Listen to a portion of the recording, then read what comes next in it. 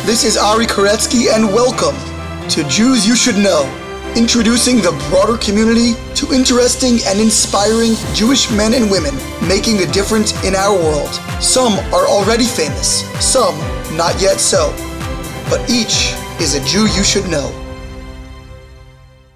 We are here with Jamie Geller, celebrity chef, television producer, publishing mogul, coming to us, I believe, from Israel. Is that correct? Yes, from the heart of Israel, just outside of Jerusalem. Beautiful. Welcome, Jamie. How are you? I'm doing amazing, Ari. Thank you for having me. It's such an honor to be a Jew that you should know. Definitely an honor to have you. What we've been doing with all our guests is really trying to get to know, as the title does say, the individuals and not just their professional accomplishments and achievements, which is, of course, important and a major part of the story, but also the person behind that, the background behind those accomplishments. And so let's just start with that, Jamie. Tell us a little bit about where you grew up, how you grew up, if you grew up, perhaps. Tell us a little bit about your background story. Sure. I'm from a suburb just outside of Philly, so very proud Philadelphian over here. And I grew up in a conservative Jewish household, very pro-Israel. We would go to synagogue definitely at the high holidays and then sporadically throughout the year, and very strong Jewish identity, lovers of Israel, Zionistic, marching in the Israel Day parades, visiting Israel frequently. And in general, like a happy, nice suburban household. It sounds like Judaism was a strong influence in the home, but not necessarily a strictly observant home. Would that be an accurate statement? Very accurate. I went to the Salman Schechter Day School for elementary, and then to a high school called Akiba Hebrew Academy, which is now Barak in Philadelphia. So very strong Jewish identity in terms of culture, in terms of ideology, but not an observant Jewish household. Kosher style. Kosher style. Got it. Gotta love those Hebrew National hot dogs.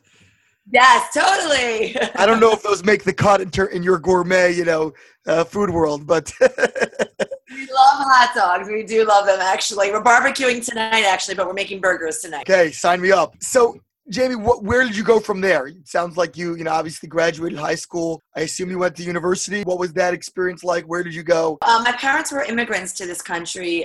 They came now I'm in Israel, so not this country, but the country that you're sitting in, into America. My parents are from Transylvania, and my grandparents survived the war. They got married after they had my parents. My parents immigrated in 1964. So we were first generation American. My father never graduated high school. My mother never went to college. And it was like a very big dream for them that my sister and I should become accomplished career women, opportunities that were never available to them in the old country, and certainly Jewish parents. It was, a new thing for our family at this time. So it was very important that we go to college. And so I headed off to NYU. Wow. And my love was journalism. The truth is, I really wanted to be a celebrity, but I didn't know how to sing. I can't carry a tune at all. I'm terrible.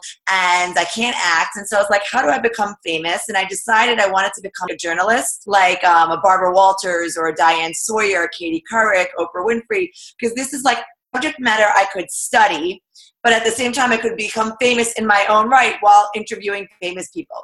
So That's how I ended up at NYU. And even though I looked at Northwestern and Syracuse, which all had amazing journalism programs, I knew that internships were the key to getting in the door in this industry. And so I wanted to be in New York or LA, like a big city that would allow me to intern both throughout the semesters during the year, in addition to just summer internships. Sure. It's too bad when you were in college, there was no Kardashian. They created a whole different path to celebrity. You wouldn't have had to spend, $60,000 a year on NYU.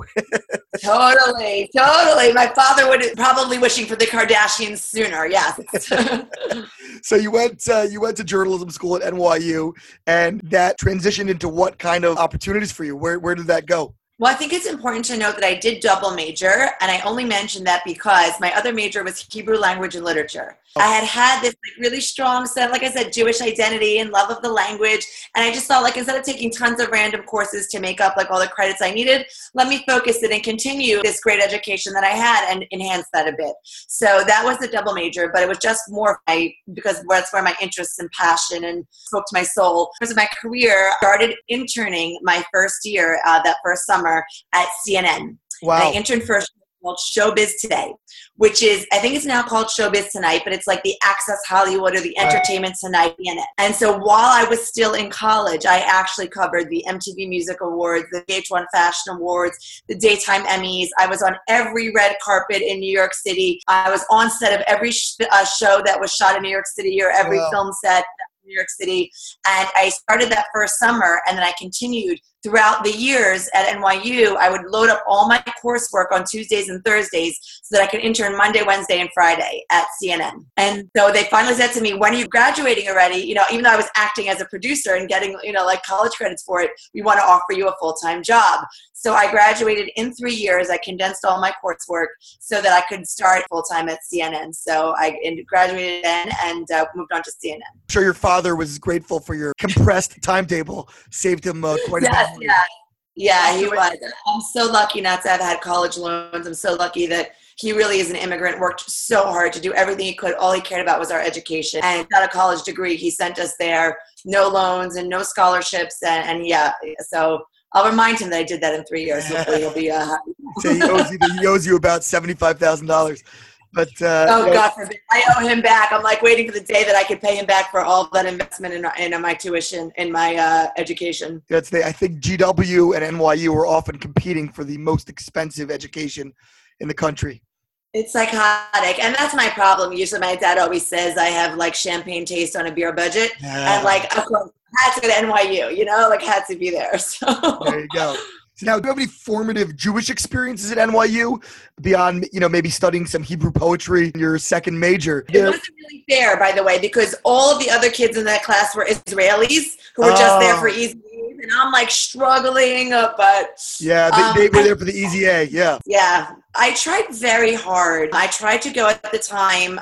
There was no more on campus at that time. I went to Chabad and I went to the Hillel. And I tried the Hillel once, twice. I didn't really connect to it. And so very sadly, my mom was freaking out because she really felt like for the first time I was in this environment without that little strong sense of Judaism carrying me through. I did not connect to the services, their high holiday services and the programming that they had. And so it was very hard for me. It was sort of a darker time in terms of my Jewish growth. Sure, which is ironic being in the heart of New York City, but sometimes can be in a place with tremendous riches and still, so to speak, impoverished in your own right, unless you find the right avenue. I think it's very true, and especially the big city like New York City and every other city, there's so much of both. There's so much of that inspiration and opportunity as it relates to now we're talking about, Judaism, anything, and at the same time, there's the opposite happening. Everything is happening in the city, and it always depends which way pulled. And it's the first time that I was away from home and the first time that I was exposed. I went to like a Jewish day school to other people and cultures, and I did try, but because there wasn't something like more, I just did not connect in the way that I wanted and was hoping to. So I guess you took this job for CNN, hard to say no to them. And where did that take you? So my mom is basically freaking out because like on one hand, she is toast of the town, that I'm at the Oscar interviewing, whether it's Michael Douglas or Gwyneth Paltrow or wherever. And I interviewed every run from Beyonce to Eminem to Christina Aguilera and Red Hot Chili Peppers. Like on and on and on the list goes. You're dating yourself now, Jamie. I know. I think Beyonce's still in. Christina Aguilera, Christina, well, hello. I just saw her pose in a July 4th selfie on social media, and Beyonce just had twins, so I'm still relevant. Okay, really? Rabbi? Okay. So my mom's freaking out. Like I would not just go to these events and these award shows, but then I would go to the after parties and the after parties. And she's like, after all of this, I wanted you to have this career, but if you have no Jewish hubby to show for it, she'll feel like a total failure. Right. Like God forbid I should meet the wrong guy in the wrong place. So she started sending me to these Torah classes and in Manhattan for Jewish professional singles. And that's like sort of the beginning of the end. Which particular place was it? Yes, I went to Rebbitzin Esther Young Rice's classes. She should rest in peace. She did amazing work on the Upper West Side for Jewish professional singles. I went to a place called Jewish Enrichment Center. Sure. They do a lot of birthright programming and after birthright and Taglit and all of that. Yep. And it was there that I really ignited my spark and my interest in Jewish life and an observant Jewish lifestyle. Like, oh, forget meeting the guys. Like, I just want to become religious. And I started on this path to leading a more religious lifestyle, and then eventually met my husband through a matchmaker. Did your mother have buyer's remorse at that point that she sent you to these places? No, and my mother really, I believe, is like, first of all, there's no question she's completely spiritual and completely connected to Judaism. And I think at another time and place, she herself would be more religious. And she is so thrilled. Both of her, my sister and I have married Jewish men, and we live an Orthodox Jewish lifestyle, my sister in Brooklyn and me in Israel. And she is thrilled and thanking God every day. It's nice to hear stories where there's a sense of harmony and even pride, as opposed to the discord that sometimes can emerge from different paths that children might take from their parents. So I imagine this Jewish renaissance that you're experiencing is sort of paralleling this professional track that you're on. Where does it take you next? Were you at CNN for a long time? Did you matriculate to another place? So I'm at CNN, and the show that I work for, I told you it's called Showbiz Today. Showbiz Today. So it's on every day. It's not a night program. Now it is. But then it was on Everyday Live at 4:30. And I decided I want to observe the Sabbath, take on the Jewish Sabbath, which starts at sundown on Friday night and go till Saturday night. So I decided to do this in December. When sundown, it's like at 4 o'clock, 4:10. But my show is live every day at 4:30. So I literally cannot keep my job. At that point that I decided this is more important to me, getting my passion as opposed to my profession. And so I quit CNN. I just pack my bags and I go to Israel to learn what it means to live a Jewish lifestyle. Because even though I decided I wanted to observe the Sabbath, I didn't really know like all that it entailed. So I wanted to go study for a little bit and learn what that life was like. So I'm in a seminary called Neve Yerushalayim, which is in Jerusalem. I'm there for about 2.5, 3 weeks. And as I'm walking up the mountain going to one of my morning classes, I get a message on my cell phone from a producer at HBO who says to me, "Can you be on the set of The Sopranos next week?" Said, The Sopranos already a thing at that point? Yeah. I knew what it was at the time. I had actually met this producer. We were both covering, there was a show called Oz, which was a prison show for HBO. And I was covering as part of CNN, and she was there at HBO. We got to chit line, we exchanged cards. And at that time, I told her, like, I was looking for a change. You never know. Like, you're just networking. And so she's like, calls me next week. Like, do you want to be a freelance producer and be on set of The Sopranos? And I was like, I'll be there. Because the truth is, I didn't want to leave my career and everything I had built and everything I'd worked for. I just couldn't see a way to reconcile this live show and live television with my observance. And so at HBO, the job wasn't about live television. As long as I was able to be on set on a Tuesday and, and write and produce and edit my package by the deadline, if I did it in the middle of the night, Saturday night or Sunday morning, then that was fine. And I thought, this is the perfect, have my cake and eat it too. So after 3 weeks, I was back in the city at HBO.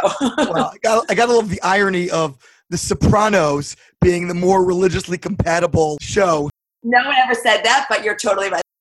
So you worked at HBO for a couple of years? Yeah, so I worked there for many years. I went from a freelance producer to a full-time producer to a writer-producer, a senior writer-producer. They offered me a position to promote to executive producer, like at the age of 25. It was an amazing, amazing experience for me, and they accommodated everything. Kosher meals. They accommodated my Sabbath observance. I left early on Fridays. There was a miniseries called Angels in America, and one of Emma Thompson was one of the lead characters, and they flew me to England to interview her. And at the time, flight back was on Shabbos, and I said, I can't stay. So they accommodated me staying in the hotel the extra night and then flying back after Shabbos. And they were amazing, amazing. And so while I'm there, I'm growing in my Jewish observance, producer at HBO, and I'm going to matchmakers because I'm ready to start that next stage of my life, which is meeting a nice husband and getting married and starting a family. And that's when my career, which was so cool, became a little bit of a like, what do? You want to marry someone that is a rabbi, that looks like a rabbi. You're a TV producer at HBO. It wasn't even like you said that I'm working for like Nickelodeon or something. I'm like working for HBO. So it was a little bit of a hazard in the dating world. HBO sounds like it could be the Hebrew Broadcasting Organization. I should have said that's what it stands for. Totally. And if they knew any different, then they shouldn't call themselves religious, right? That's it. So at some point, something changed because you became this food maven and this cooking model or whatever it might be. How did that happen? Because nothing that I've heard in your story to this point seems to have anything to do with food. And yet now it seems like everything has to do with food. So how did that transition occur?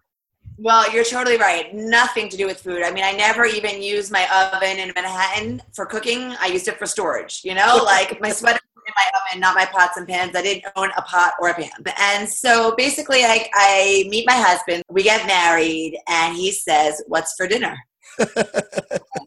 I don't know. You tell me. And luckily, he did work his way through high school. His high school job was in catering, and his father was an amazing cook and worked in catering for many years, and his mother was an amazing cook, and his stepmother was an amazing cook. And he literally took me by the hand and took me shopping. And we would shop together as newlyweds and buy things like ingredients, and then we come home and I'd look at raw chicken and start freaking out, and he'd like show me, "It's okay, you can touch a raw chicken," and he'd show me all these simple bachelor recipes that he had made as a single guy, and then his mother came and his stepmother came, and they would give me their secret recipes. And slowly I started to actually be not a total failure in the kitchen, and then I started getting better and better, and eventually he says to me one day, "You should write a cookbook." And that's how that became.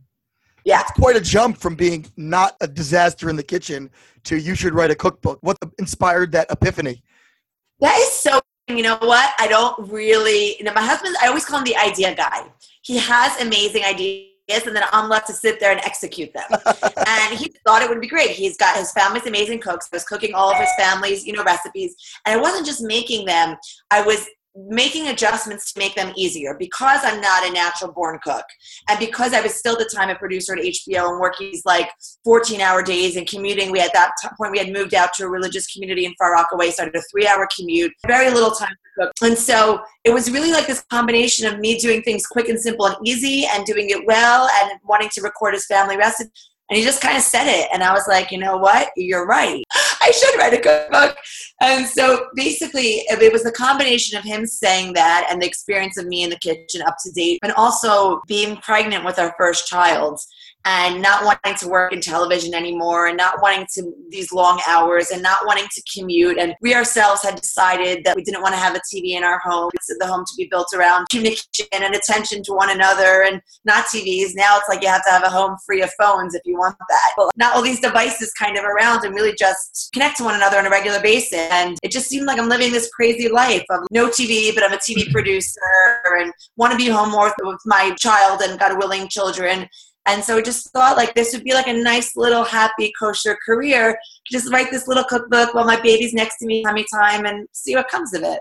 So you immediately perceived this as a potential career, as a potential revenue generator, not just writing a cookbook, which is kind of ambitious. I mean, it's a crowded market. There's a lot of kosher cookbooks out there. What made you feel like this could stand apart, that this could be something that would actually bring you a livelihood, stand apart from the others, and perhaps what in fact did make it stand out among the crowd? So I think first my entrepreneurial spirit definitely comes from my father. Like I said, he's so super successful in business without a high school education. Like a generation of people think that happens as much these days, but really, really everything about him just has inspired my entrepreneurial spirit. So that it's just every time I think big. My friends always say like, we're thinking about a job and you're thinking about world domination. Like that's just like how my mind works. And so I think it's a combination of that and the fact that I thought that the idea was really compelling. Even though there were cookbooks out there, at the time I really felt like it was, and I received all of them at my bridal shower, and as wedding gifts. And I think it was all about like, how do you become the Jewish Martha Stewart? How can kosher food and Jewish food be frou-frou and fancy and posh and just take a year and a day to make? And it just, none of that resonated with me. What resonated was real food, family food, fast recipes, quick cooking in the kitchen. And there was nothing at that time in the Jewish cookbook world that spoke to fast, simple, quick recipes. So the idea was the book was called Quick and Kosher, Recipes from the Bride Who Knew Nothing. And that was the whole idea. It's fast cooking. It looks good. We're not sacrificing taste. We're not sacrificing appearances, but just kind of real food that's real simple to make. And the idea was it was interspersed with my autobiography and my story about what it's like to become the bride who knew nothing, a Jewish wife, mother, and kosher kitchen, and all this stuff for the first time, and the experiences of being a TV producer and now being like the producer of my own home. And so that I just thought it was a good enough story and compelling enough that it would have legs beyond just a cookbook. Yeah, I mean, I really hear two threads that, just hearing the story for the first time jump out at me. One of them is that you really directly address, I think, the sense of almost shame that a lot of people feel that they can't measure up, when looking at some of these fancy cookbooks, and they read them and they're almost like museum pieces, but they're not realistic for a busy person, certainly a busy working mother juggling a career and a home. And then they look at these things like, who does these, who actually cooks that way?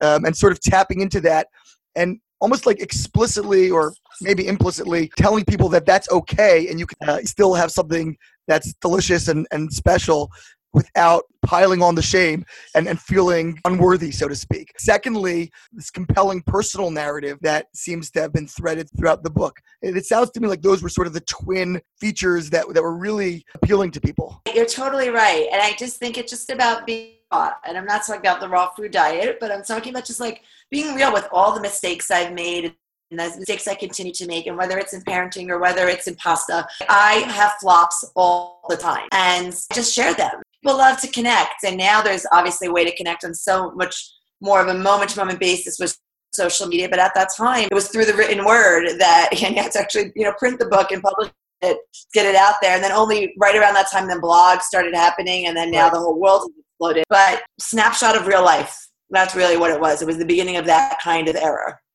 By the way, I think you may have inadvertently stumbled upon the title of another book you could write, Parenting and Pasta.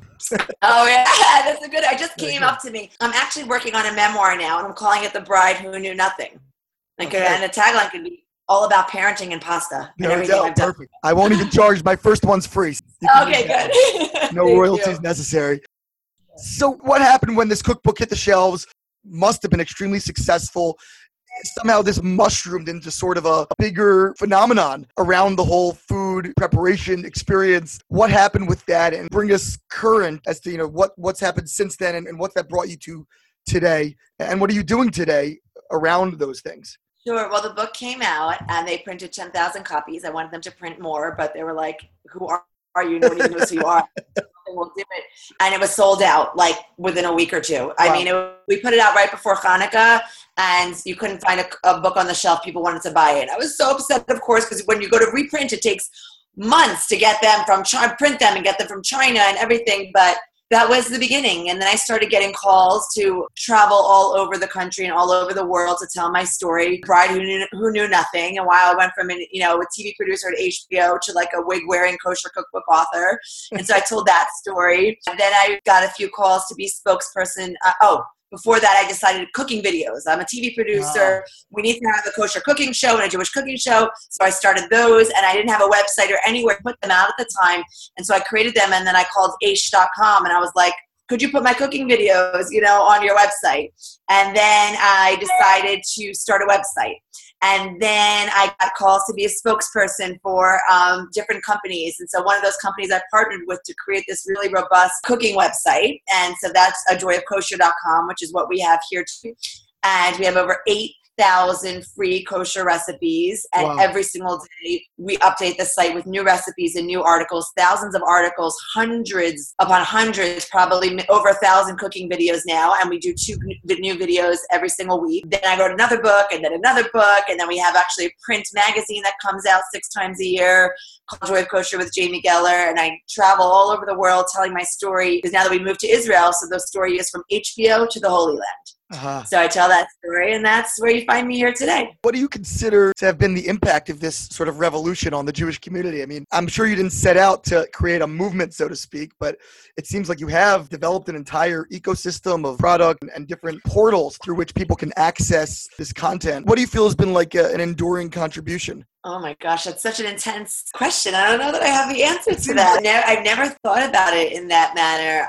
But I do think that the world has changed as it relates to consumption of food, content, and recipes, pictures and videos and entertainment and media. And it's just been exciting to be part of that. And I think that a lot of times there's a feeling that the Jewish world or the kosher world is like a few steps behind. Like we discovered sushi like 10 years after the world. And I feel that in this day and age with digital media the way that it is, it feels wonderful to have been on the cutting edge of that with the rest of the world. And that we were right there, the way the food media has changed. It's great to be right there at pace with that, shows and with programming and with magazines and social media and website and the searchable database and all of those things. And so I guess that feels really special to be able to be on pace. I'm going to ask you a question from my perspective as a rabbi. We all have challenges, and I wonder, do you ever struggle with being ensconced in a career that is wholly wrapped up just in food, and something that can easily be either sort of abused or celebrated in and of itself without being kind of elevated to a higher plane, which I guess would be sort of the Jewish approach or perspective? Is that ever difficult? Do you ever feel like just getting totally consumed in physical elements of it? But is that sort of the occupational hazard of this line of work? So not at all, not in the least bit. I think that that is the issue for anyone doing this outside of the Jewish space. But for us, because everything that we do is grounded in Judaism, it's the opposite. The food that we create is for, first and foremost, our most highest traffic time periods are the holidays. These are people coming to celebrate Passover, to celebrate Hanukkah, to celebrate Rosh Hashanah with their families, where they might not do anything else Jewish for the rest of the year. So everything that we do is so infused with holiday and family and celebration. And then the week, for the people that come to us on a daily or a weekly basis, this is about feeding your family. It's like almost inconsequential what the actual recipe is. We keep putting it in there because we keep it for the people that want to be creative in the kitchen and that don't want to get bored. But this is about putting fast, fresh food on the table for your family and everything that dinner time means. It means connecting, turning off the devices, looking at one another, getting together around the table, inspiring conversation, all of the content. I started these daily 180s. We did as an experiment last month, and I'm going to pick them up now again at the end of the summer, where we just talk about like something inspirational to get your day going.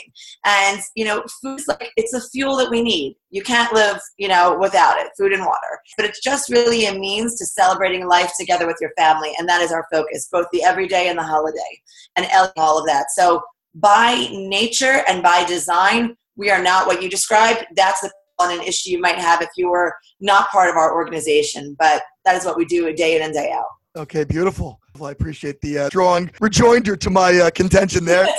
Now you want to know how I really feel, Rabbi. Very convincing, absolutely. Israel, you're speaking to me from Israel. How did you get there, and if at all, how has that changed what you're doing?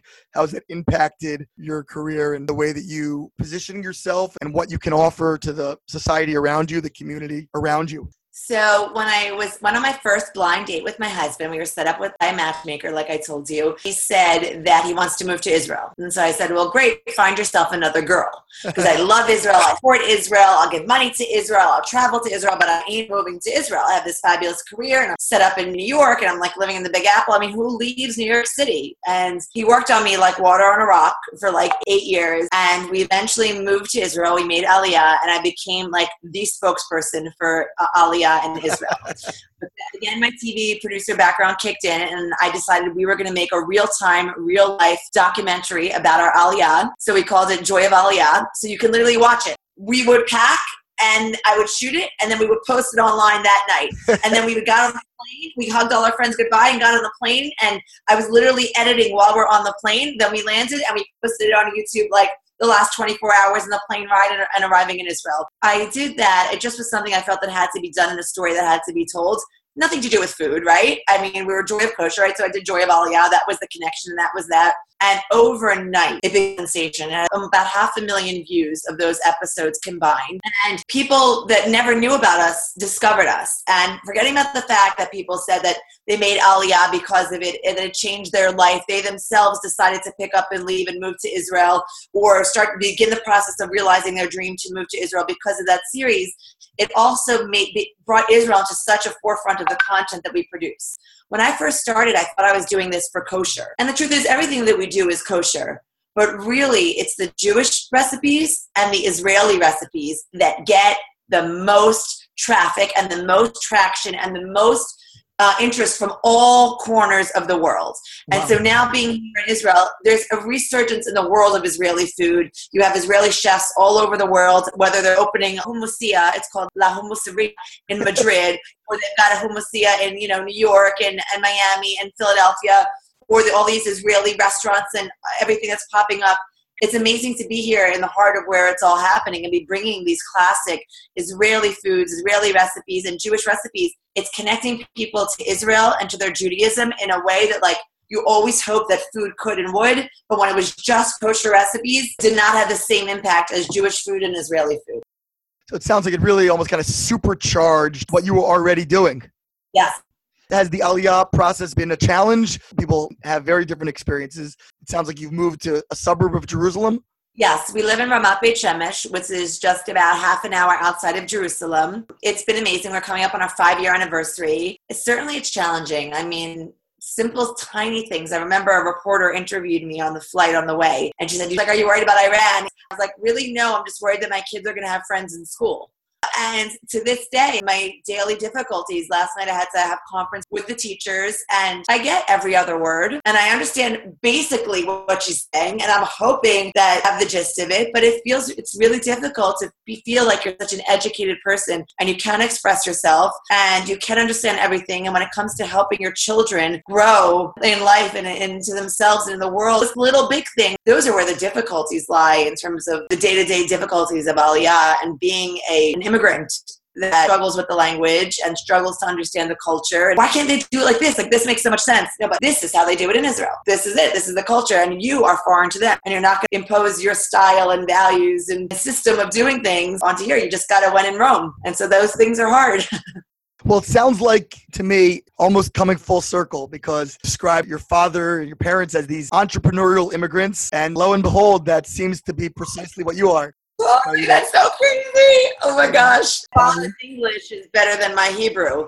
I mean, he made his way in English in America. I'm like here working, in English in America from Israel. But well, yeah, if he grew up in the global world that you occupy now, he may not have either. So it's hard to compare eras, and I'm sure you're holding your own and doing the best you can over there. And what's nice to hear is how much of an advocate and an ambassador for Aliyah you are, despite being very real about the challenges and about the real difficulties that are inherent to that process. So I think that's heartening to hear, a sort of a balanced view, but a balanced view that still emerges on the positive side of the ledger, if you will. Oh, for sure.